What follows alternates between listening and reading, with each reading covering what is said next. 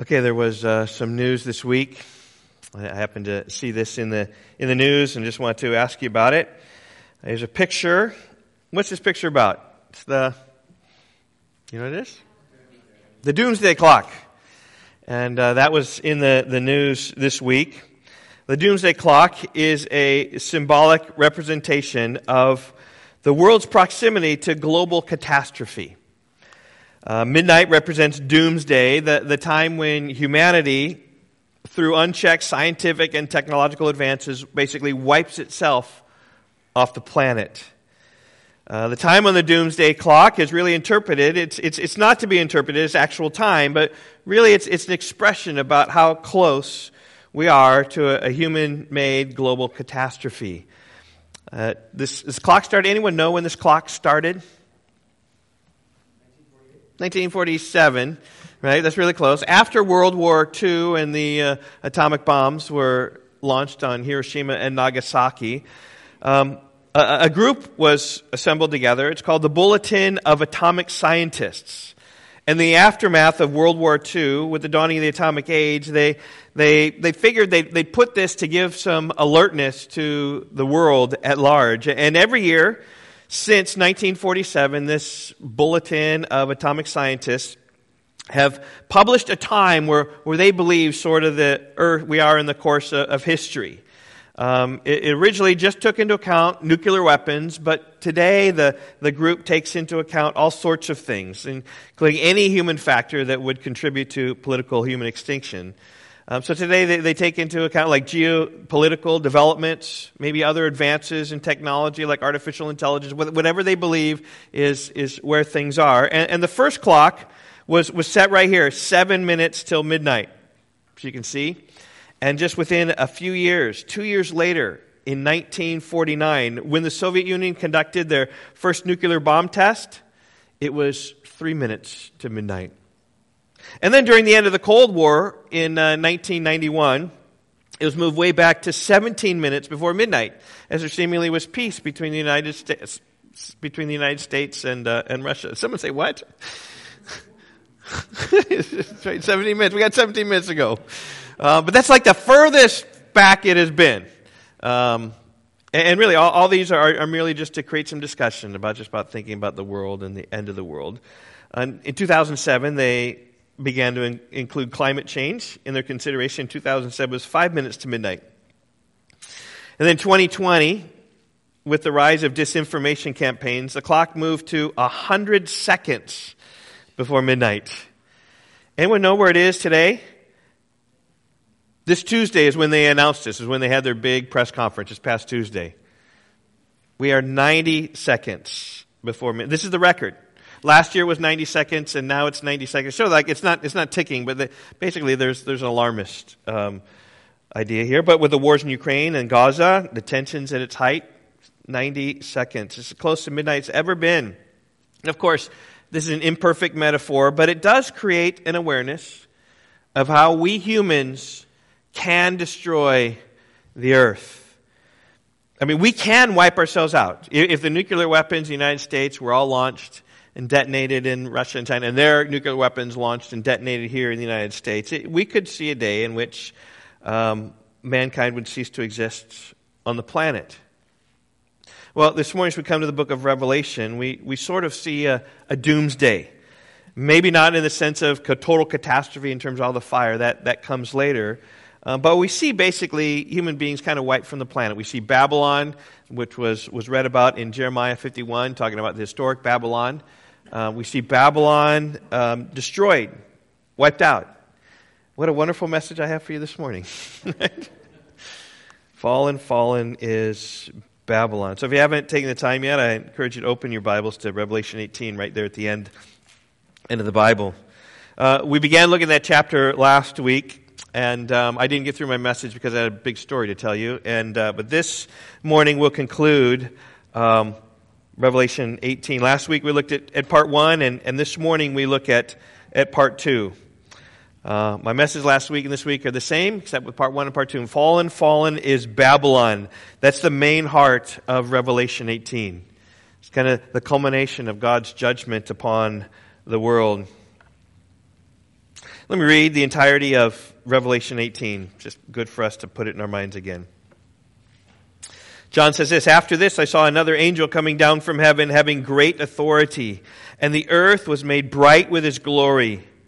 And he called out with a mighty voice, 'Fallen, fallen is Babylon the Great.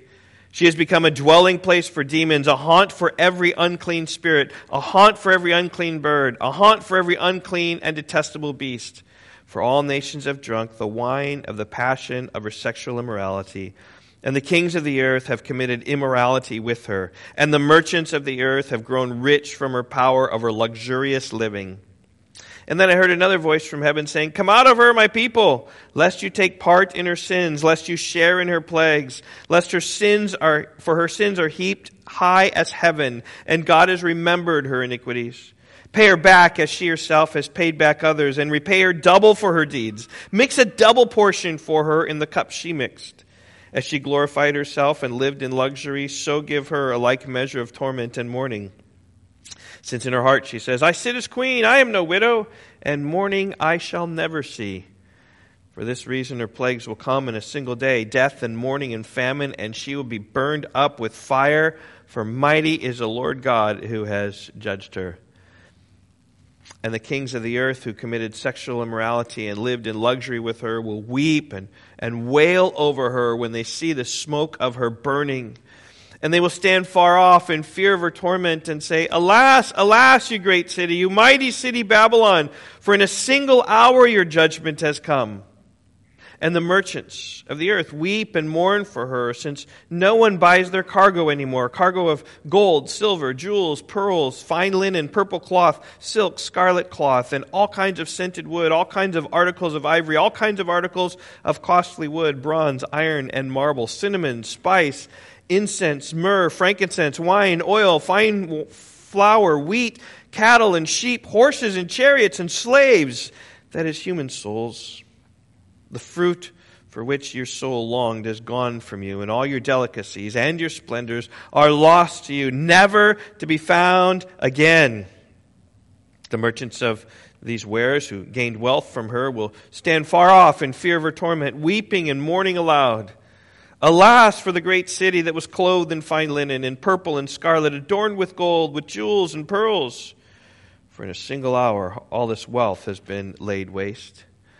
All the shipmasters and seafaring men, sailors, and all whose trade is on the sea stood far off and cried out as they saw the smoke of her burning, What city is like the great city? And threw dust on their heads as they wept and mourned, crying out, Alas, alas for the great city, where all who had ships at sea grew rich by her wealth, for in a single hour she has been laid waste. Rejoice over her, O heaven, and you saints and apostles and prophets, for God has given judgment for you against her. Then a mighty angel took up a stone like a great millstone and threw it into the sea, saying, So will Babylon, the great city, be thrown with violence and will be found no more.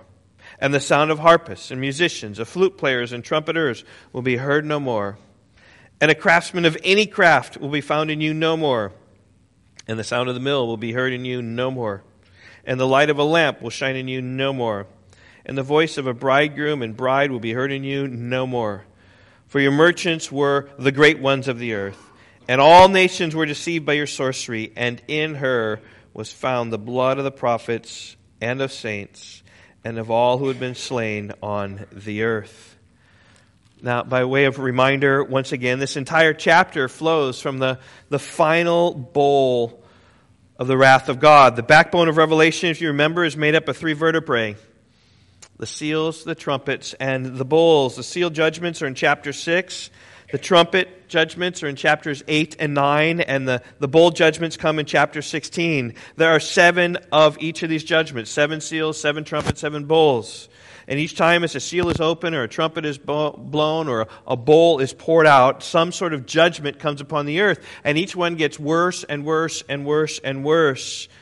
And they all get worse and worse until the final bowl of Revelation chapter 16.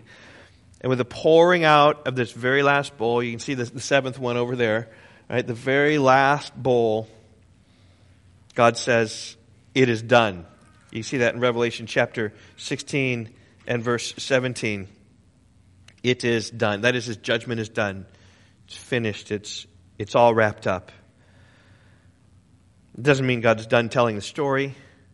Right? Revelation 17 and 18 give the details of what happened during that seventh bowl. I shared the slide with you last week. That's kind of like that the seventh bowl there, right? Is from there you open it up into chapter 17 and 18. And they're really, 17 and 18 tell the same story from two vantage points. These chapters really explain this verse. Revelation 16:19. You kind of put a box around that would encourage you. The great city was split into three parts, and the cities of the nations fell. And God remembered Babylon the Great to make her drain the cup of the wine of the fury of his wrath. And you can even see there in verse 19, it speaks about the cities of the nations fell. So even though Revelation 18 primarily speaks about Babylon as one city, this is really emblematic of all the cities. It's the world system. It is people pursuing the world. And the cup of the wine of the fury of his wrath is drained dry. That's why I call it like doomsday. It's all done. This is it. And we saw that in Revelation chapter 17, which gave us a picture of God judging the great prostitute. The prostitute is a symbol of wickedness. Prostitute is one who forsakes her husband. And so likewise, everyone who forsakes the Lord is judged in Revelation 17. And in Revelation 18, the picture just changes, but it's really the same reality. It's judging Babylon, which is a symbol of worldliness. Babylon's this great city filled with wealth and worldliness. So Babylon also symbolizes everybody, right, who's cared more about the pleasures of the world than they cared about the Lord. And really, that's really the bottom line of where it is, right? People caring about the world. They're pursuing the pleasures and passions of the world and forgetting, neglecting God. And the message of Revelation 18 is simply this, that Babylon has fallen. All this where people had placed their hopes, it is done and dashed. Well, last week we looked at verses 1 through 8. Just want to review them for you here a little bit. The first three verses we saw what I called overview. It's because these three verses really give like an overview of everything. Just like Revelation 16:9 gives an overview of everything, so also these kind of give an overview. That's where you see the apocalyptic literature just kind of going in and out and just describing close by and then big and summaries. And this is what we have. We have an overview. You can see the overview is right there in verse 2. Fallen is Babylon the Great. This great city is fallen. The epitome of the world's successes is fallen. Verse 3 gives reason for the fall. For all nations have drunk of the wine of the passion of her sexual immorality. And the kings of the earth have committed immorality with her, and the merchants of the earth have grown rich from the power of her luxurious living. That is, the nations of the world have been so intoxicated by the lure of wealth and wickedness, so they become self-sufficient. They've neglected God. The judgment has come. Fallen is Babylon. That's the overview. And last week we also looked at the preview. That is what takes place just right before the city crashes and falls. It's really one last call for repentance. It's like just before the city crashes. We see that in verse 4. Come out of her, my people, lest you take part in her sins, lest you share in her plagues.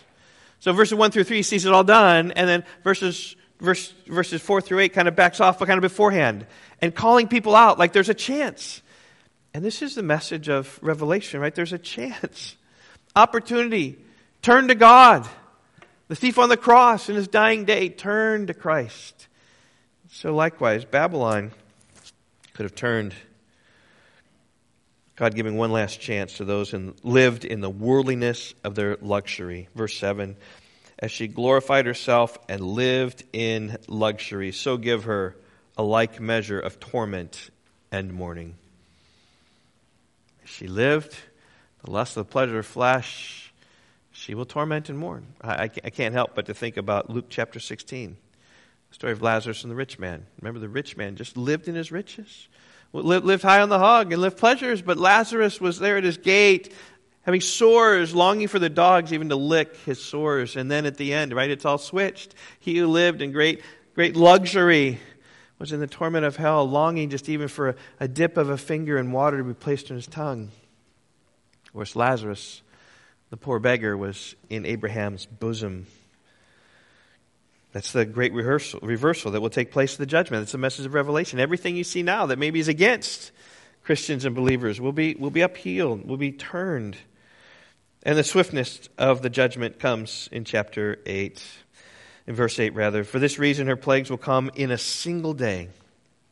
Quick destruction. Death and mourning and famine will come, and she'll be burned up with fire. For mighty is the Lord God who has judged her. Quick, in one day, it's all it's going to take. Babylon and all its power is no match for God. He can sell it in one day. It's a preview of what God will take place in the world. Right? The doomsday clock may say that we're 90 seconds from the end of destruction of humanity, but here verse 8 tells us just in a single day it will take place.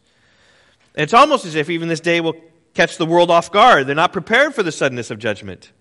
So the Bulletin of Atomic Scientists are saying, hey, be prepared, the end is coming. And yet few in the world even realize. They just carry on like all is well. Just carry on with their life and their luxury. Well, that's what we see in verse 3 and following. That's what we see in my third point. In keeping with the theme, I'm calling this review.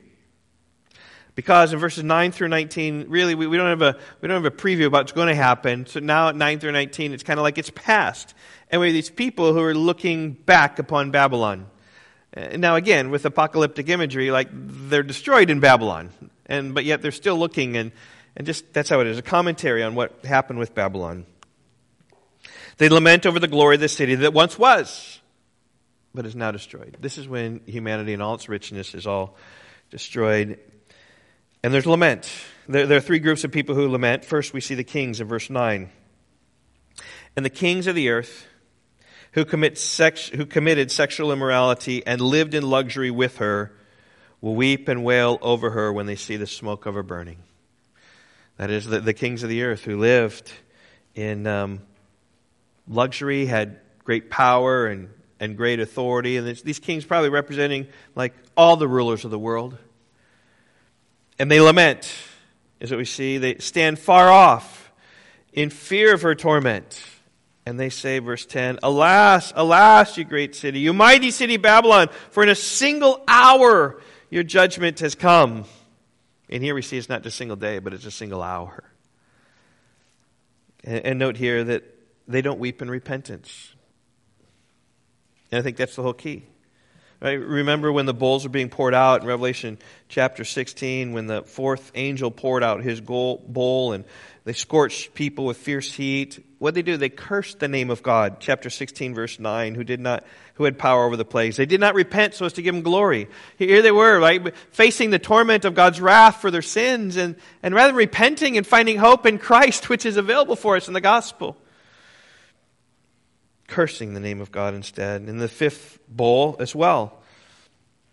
Chapter 16, verse 10, the fifth angel poured out his bowl on the throne of the beast, and its kingdom was plunged into darkness. And people gnawed their tongues in anguish, and they cursed the God of heaven for their pains and sores. They did not repent of their deeds. Right? When the judgment was coming out, they cursed God. They hated God. So even here, you don't see repentance over their sin that brought the torment and that brought the judgment.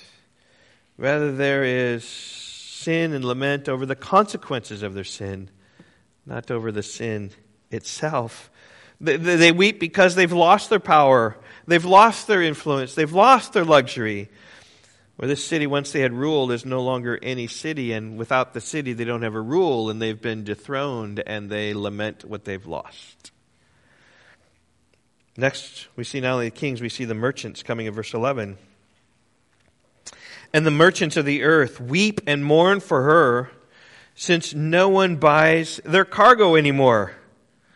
Right? They're weeping because there's no more trade. Right? There's no more wealth. All that's left is a memory. Look here in verse 12. Cargo of gold, silver, jewels, pearls. God takes away. God takes away these precious stones that they trade. All gone. Fine linen, purple cloth, silk, scarlet cloth. God takes away their fine clothing that makes them look nice. All gone. All kinds of scented wood and all kinds of articles of ivory, all kinds of articles of costly wood, bronze, iron, and marble. Decorations. all sorts of decorations to make your houses look nice and your palaces, your public place looking nice. They're all taken away. You can't trade them anymore. Verse 13, cinnamon, spice, incense, myrrh, frankincense, just all your fragrance to make it smell nice. It's all gone. Wine, oil, fine flour, wheat, your foods are all gone. You can't trade them anymore. There's none left. It's all been destroyed. Cattle and sheep and horses and chariots. These are the beasts of the earth who served us so well. Right? Today it might be like machinery and machines to produce. All those are taken away. And slaves, that is human souls, the slave labor which enriched so many, but are human souls taken away. And they weep just like the kings of the earth weep. Right? If you look even there in verse 14. The fruit for which your soul longed is gone from you, and all your delicacies and all your splendors are lost to you, never to be found again. Gone. Wiped out. That's the reality of judgment, right? This is doomsday, when it's all gone. And the merchants of these waters who gained wealth from her will stand afar off in fear of her torment, just like the kings stood far off in fear of their torment. Weeping and mourning aloud, they said, "Alas, alas for the great city that was clothed in fine linen and purple and scarlet, adorned with gold, with jewels and pearls. For in a single hour all this wealth has been laid to waste." We see no repentance for the merchants, just sorrow for the loss. And no longer will these merchants be able to enrich themselves with their trading. No longer will these merchants seek and live in the pleasures of the world. It's all going away. Rather than laying up for themselves treasures in heaven, they trusted in the treasures upon the earth. Jesus warned us in the Sermon on the Mount, take the wise course of action. He says, Matthew 6:19, "Do not lay up for yourselves treasures on earth, where moth and rust destroy and where thieves break in and steal. But lay up for yourselves treasures in heaven, where neither moth nor rust destroys and where thieves do not break in and steal." In light of Revelation 18, you could change the words of Jesus a bit. Do not lay up for yourselves treasures on earth, which will be destroyed in the judgment, but rather lay up for yourselves treasures in heaven, where the judgment will not touch. That's the idea here. These merchants, they're so reveling in their wealth and all they have and their pleasures, and there'll be a day when it's gone. It's gone. And I say, church family, right? Understand the day it's going to be gone. Your houses will be torn down. Right? Your cars will rust out. Everything you have on the earth will go away. We need not trust in them. And then we come to a third group of people, the sailors.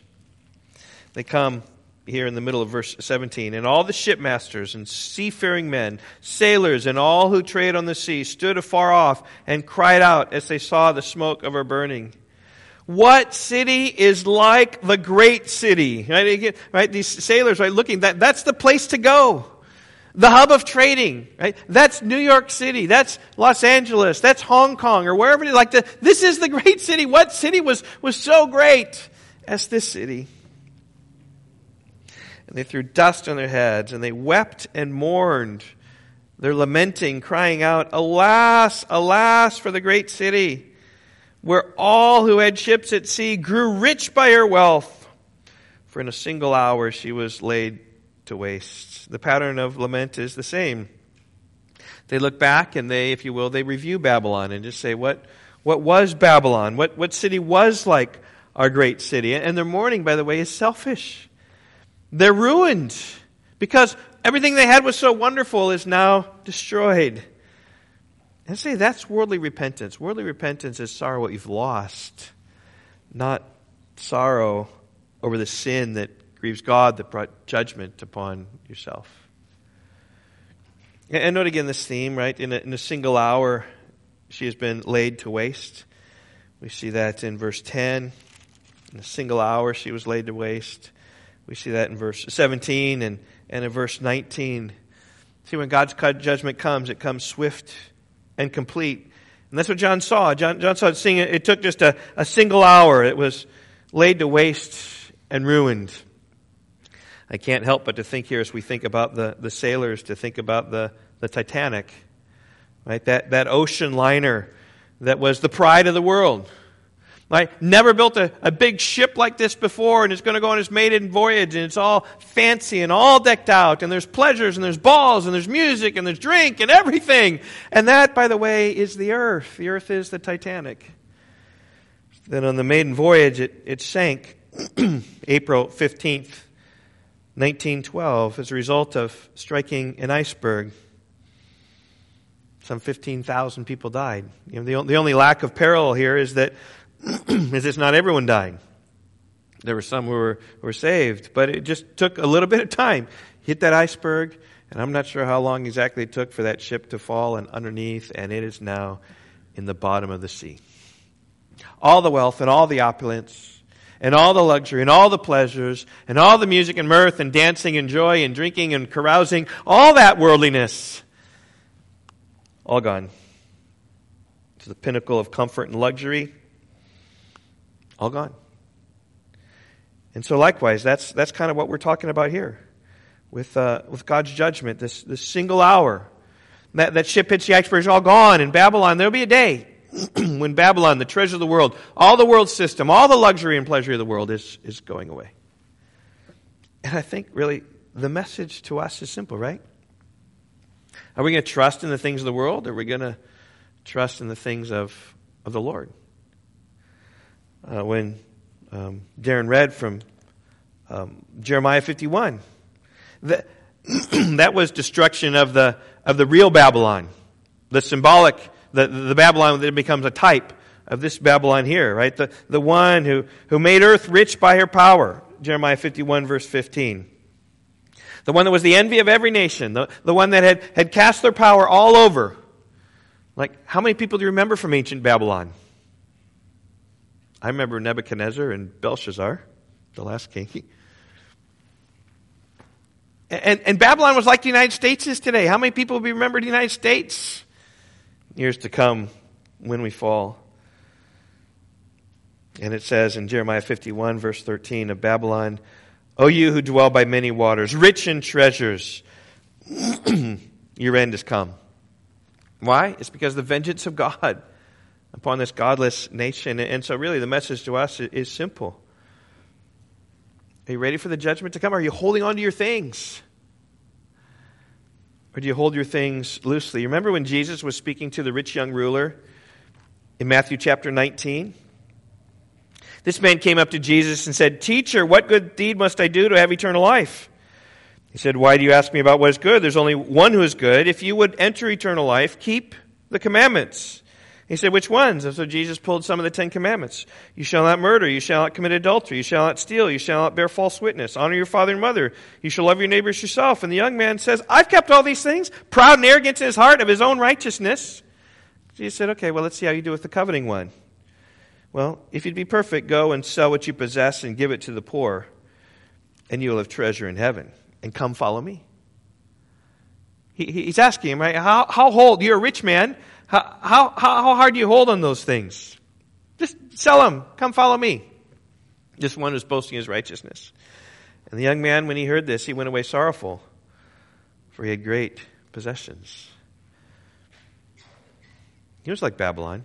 He had his possessions. He was living high in society. He had his things. And Jesus then turned to his disciples and blew their mind, because the disciples saw rich was a sign of God's blessing upon people, and like, wow, what happened? And truly, Jesus says, truly I say to you, only with difficulty will a rich person enter the kingdom of heaven. I say that's true of Americans. Only with difficulty do Americans enter the kingdom of heaven, because we have so much. Again, I tell you, it's easier for a camel to go through the eye of a needle than for a rich person to enter the kingdom of God. Hear that. It's easier for a camel to go through the eye of a needle than for a rich person to enter the kingdom of God. Why do you think the church is in decline in America? It's because it's hard for a rich person to enter the kingdom of God. We who live in Babylon, who have so much. When the disciples heard this, they were greatly astonished. Who then can be saved? Because they thought the rich and wealthy were those favored by God. Who can be saved? And Jesus looked at them and said, with man this is impossible. With God, all things are possible. It's possible with God. It's possible that we're here today only because of God. Be in heaven only because of God. Right? We'll look past the things of this world only because of God. And Peter, bless his heart, said in reply, see, I've left you everything and followed you. What then will we have? And he says, yes, you've left. Good. Well done, Peter. So what about you, right? Have the wealth of the riches of the Titanic of America taken you and led you astray? It's the message here of Babylon. It's like the final judgment. God is just getting at luxury and wealth and sinful living. That's what Revelation 18 is talking us. The world is passing away. Don't place your hope on the riches of the world, or you'll be destroyed. The warning, 1 Timothy 6, 17 through 19, right at the end of 1 Timothy, Paul's writing to him. He says this, as for the rich in this present age, charge them not to be haughty, nor to set their hope on the uncertainty of riches, but on God, who richly provides us with everything to enjoy. They are to do good and to be rich in good works, to be generous and ready to share, thus storing up treasures for themselves as a good foundation for the future, so they may take hold of that which is truly life. Did you catch that? Just talking about for the rich. Don't be haughty. Don't set your hopes on the uncertainty of riches, but on God who provides everything for us to enjoy. So the riches God gives us to enjoy, and enjoy in the right way, but yet we're not to hold them and cling to them and trust in them and saturate our lives with them. Rather, right, let those who are rich be rich in good deeds, be generous, ready to share. Right? Those who have been blessed are to give and to be gracious, and thus mimicking what Jesus said, storing up for yourselves treasures in heaven. Right? So there's that balance. I'm not speaking against all riches. God has blessed us. You remember Psalm 67? God be gracious to us and bless us and cause your face to shine upon us. Why? That your name may be known on the earth, your salvation to all nations. Let the peoples praise you, God. Let all the peoples praise you. Let them sing for joy. The idea is that God blesses us. We should use that to be givers to other people. We should use our wealth. If you have a nice house, invite people over. If you have a nice car, share it.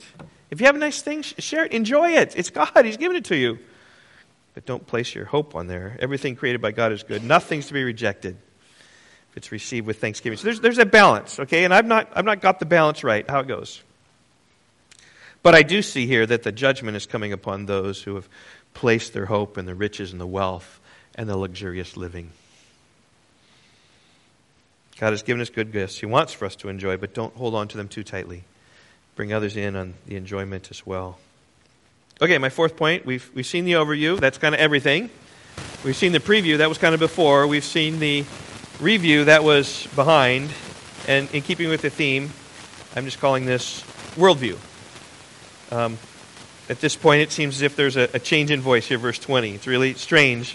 Verse 20 says, rejoice over her, O heaven, and you saints and apostles and prophets, for God has given judgment for you against her.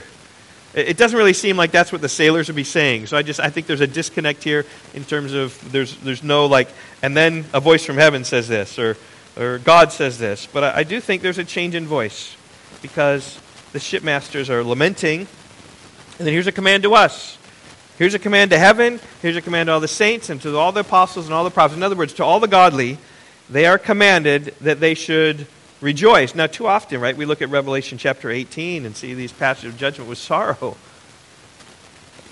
And in many ways, rightly so. We should lament the judgment of God that comes upon an unbelieving world because these believers are lost and all they had is destroyed, and they're to be pitied for their hope in God, for their hope in the world and not in God.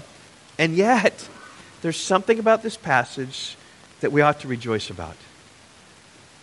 And if you don't rejoice about it, I don't think you understand Revelation. Remember, these are persecuted people coming in hard times. They're trusting vengeance of mine, I'll say, thus says the Lord. And they're like seeing the vengeance of God. So it's rather than them executing vengeance, it's God executing vengeance. And there's a joy that I've not had to vindicate myself. God, you've come and you've vindicated us.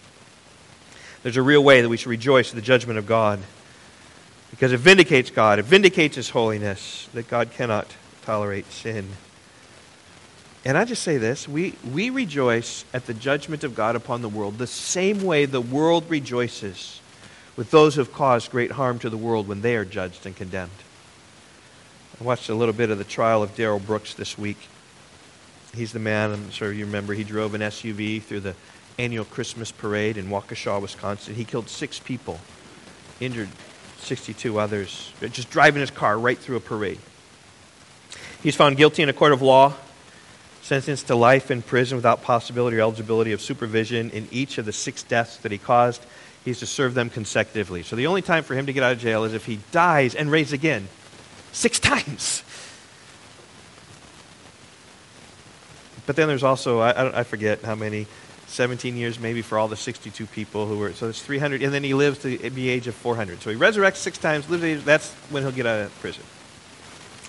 But at the sentencing, Judge Jennifer Darrow read the names of those who had been run over by the SUV and killed. And when each of the sentence of the homicide was read, there was applause in the courtroom.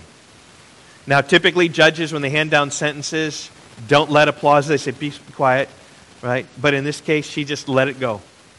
And so she read this. She said, 1 life sentence for Virginia Sorensen. And there was a crowd, like applause. 1 life sentence for Leanne Owen, and there was applause. 1 life sentence for Tamara Durand, and there was applause. 1 life sentence for Jane Coolidge, and there was applause. 1 life sentence for Bill Hospital, and there was applause. 1 life sentence for Jackson Sparks, and there was applause. And why was there applause? Because the people in that courtroom understood that justice had been served, and the sentence was just. Maybe they wanted more, right? Maybe they wanted execution, whatever. But applauding, at least he was guilty and is going to serve his life in prison, never to harm another soul again. And it's similarly, right? When Babylon, this world system, is destroyed, the call of heaven is for all the saints to applaud. God, you've been just in condemning the worldliness of the world. Because verse 20 says, for God has given judgment for you against her. And when God executes His judgment in the Lord's the time when God pays. And for all of you who love justice, this is a time of rejoicing. Not so much at the death of the wicked, but at the vindication of God, that justice has been served. Ezekiel 18:23, God asks, do I have any pleasure in the death of the wicked, declares the Lord God? And not rather that he should turn from his way and live? See, God's not getting His joy at killing the people. God's not getting His joy at destroying things. Rather, right, He gets His joy in calling people out when they do repent. That's the call of this chapter. Chapter 18, verse 4. Come out of her, my people. If there's any message for you this morning, it's come out of Babylon. Come out, let's be different, let's be distinct as a church than the world. God wants His people to turn from their sin. He isn't anxiously awaiting the day when the doomsday clock strikes midnight because He's so looking forward to destroying the world. Like my son, after every end of semester, oftentimes has a bonfire with all of his notes. It's not what God is like.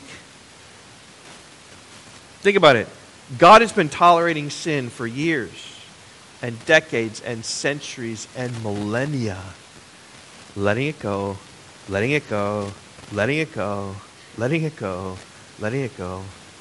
But at this moment in history, the Lord is done tolerating sin. He's dealing with sin, judging all those who haven't trusted in Christ. And the whole earth rejoices it is coming. And there's something about how the planet understands this in a way that we don't understand this. You don't need to turn there, but I'm going to read from a couple Psalms. From Psalm chapter 96. Just speaks about the creation rejoicing at the judgment of God. Psalm 96 ends this way in verse 11 through 13. Let the heavens be glad and let the earth rejoice. Let the sea roar and all that fills it. Let the field exult and everything in it. Then shall all the trees of the forest sing for joy. All of creation is being called to sing. Do you know why?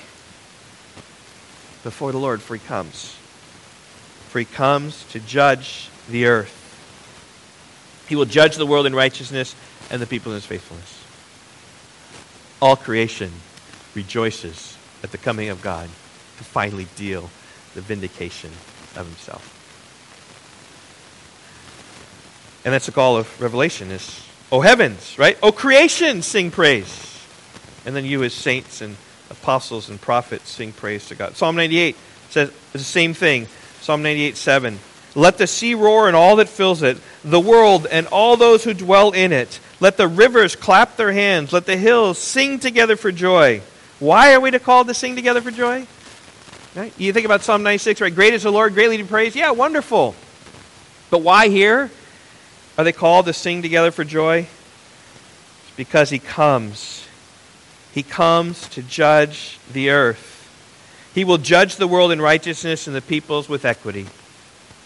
God's going to come and he's going to judge. And that should cause us to rejoice. And that's what I'm simply calling here worldview. Romans 8 speaks about creation groaning and longing for the day when the sons of God are revealed. And it's groaning because it's been subjected to sin by Adam and Eve and all of us. And then there's this sense where this earth just groans, waiting for God to come and show who the sons of God are. Do you see Revelation 18 and rejoice? You should sorrow, yes, but you should rejoice. All right, my last point, verse 5. In keeping with the theme, I'm calling the last section here, ocean view. Okay, that's a big stretch, all right? However, I call it that because Babylon, all they get is a view of the ocean. Verse 21, then a mighty angel took up a stone like a great millstone and threw it into the sea, saying, so will Babylon, the great city, be thrown down with violence and be found no more.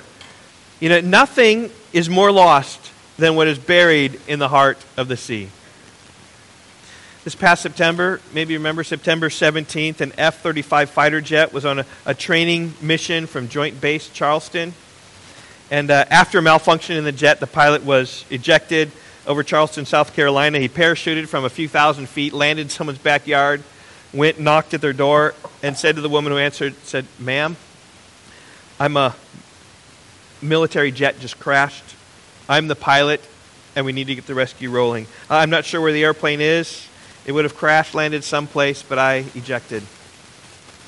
That initiated a 911 call, and the world, basically, the United States, didn't know where the jet had crashed. The pilot didn't know. The nation went, and the nation went on a one-day manhunt for this jet that had fallen down. After a day, the wreckage of the jet was located some 60 miles from the ejection site. But it was found. Contrast that with what happened on March 8, 2014. Nearly a decade ago, Malaysian Airlines Flight 370 on an international passenger flight from Malaysia to Beijing. After 38 minutes after takeoff, contact with the plane was lost and the flight just simply disappeared. Presumably falling into the South China Sea or maybe the Indian Sea, and all 227 passengers, 12 crew aboard, are presumed dead. But here's the thing, it's been 10 years, and we haven't found it. We've searched and searched and searched and searched and searched for this plane. The most expensive search in the history of aviation. It's never been found. So what's the difference between these two planes? One crashed on the ground and was found in a day. And it's shocking that it took so long. Like, what? We got a jet and we can't find out where? Someone didn't see it fall out of the sky and say, Martha, what was that flash in the sky? Oh, there it is. What is that? Let's go investigate. Oh, there's a crash. We should have found it within an hour. On the other one, this plane presumably crashed in the heart of the sea. It's missing to this day. And that's the point. Babylon will be cast into the sea and never to surface again. In fact, you see the finality of the destruction. The sound of harpists and musicians, of flute players and trumpeters will be heard in you no more. Sorry, Yvonne. None. No more music and mirth in Babylon. The music will be quieted. And a craftsman of any craft will be found in you no more. All you manufacturers in Rockford, all of your manufacturing, all your craftsmanship, all your woodshop stuff. It's all gone. Businesses will die. The sound of the mill will be heard in you no more, right? These construction, crafting, modeling, whatever they do, it's all gone. The light of a lamp will shine in you no more. No more domestic life. Families aren't going to enjoy their time around the fire anymore. It's all gone. The voice of the bridegroom and the bride will be heard in you no more. Festivities will fail. They'll just be gone. That will happen with Babylon. That will happen with the cities of the world. That will happen to the world when God comes, when doomsday hits. That is doomsday. But notice there's a big difference between 90 seconds towards midnight and actual doomsday. The bulletin of the atomic scientists would lead us to believe that we ourselves are going to, in our own power, going to blow ourselves up with atomic power. It's not going to happen. It's God who's going to come in the judgment. God who's going to take care of things. And on the one hand, right, that's awful. That's terror. On the other hand, there's reason for rejoicing because God is vindicating himself. And then that last verse, and in her was found the blood of the prophets and the saints, and of all who've been slain on the earth. It just speaks about their sin. They were anti-God. They were going against the blood, against the lives of the prophets, and against the saints, and those who are living righteously. The world system is against God's ways. And that's the message of Revelation 18. Fallen is Babylon. Don't place your hope in this world. Don't place your hope in the city. Don't place your hope in the city of Rockford. Right? Place your hope in Christ, who will last for eternity. Right? When we've been there 10,000 years, bright shining as the sun, we've no less days to sing God's praise than we've first begun. That's the hope of the glories of Jesus, is to be there with him forever, rather than the worldly system which will be destroyed. And we even see the rejoicing of that in chapter 19. Fourfold alleluia. Alleluia, which we'll look at next week. Just excitement and praise and honoring to God because he's judged Babylon. So we'll get some of the theme again next week. So let's pray. Oh, Father, we are thankful for your grace to us. God, most of us here, God, if not most, God, I pray that would be all of us. God, that by your grace you'd cause us to see our sin and see our transitoriness and see how little time we have, see how we need to repent. But even this world, the greatest atomic scientists know that our world is on the brink of being done, and yet they're not repenting. Instead, they're enjoying the high life with so many, living the pleasures of the world. God, we know the pleasures of the world, the festivities and the houses, domestic life and businesses and music, it'll all be still, it'll all be gone someday. So give us the wisdom, O God, not to look to live for the things here, God, but to live for the things of eternity. Looking and trusting in Christ. We know that he is the way, the truth, and the life. And no one comes to the Father through him. May we go through him. Bring us that place, that house that you're building for us. We pray in Jesus' name. Amen.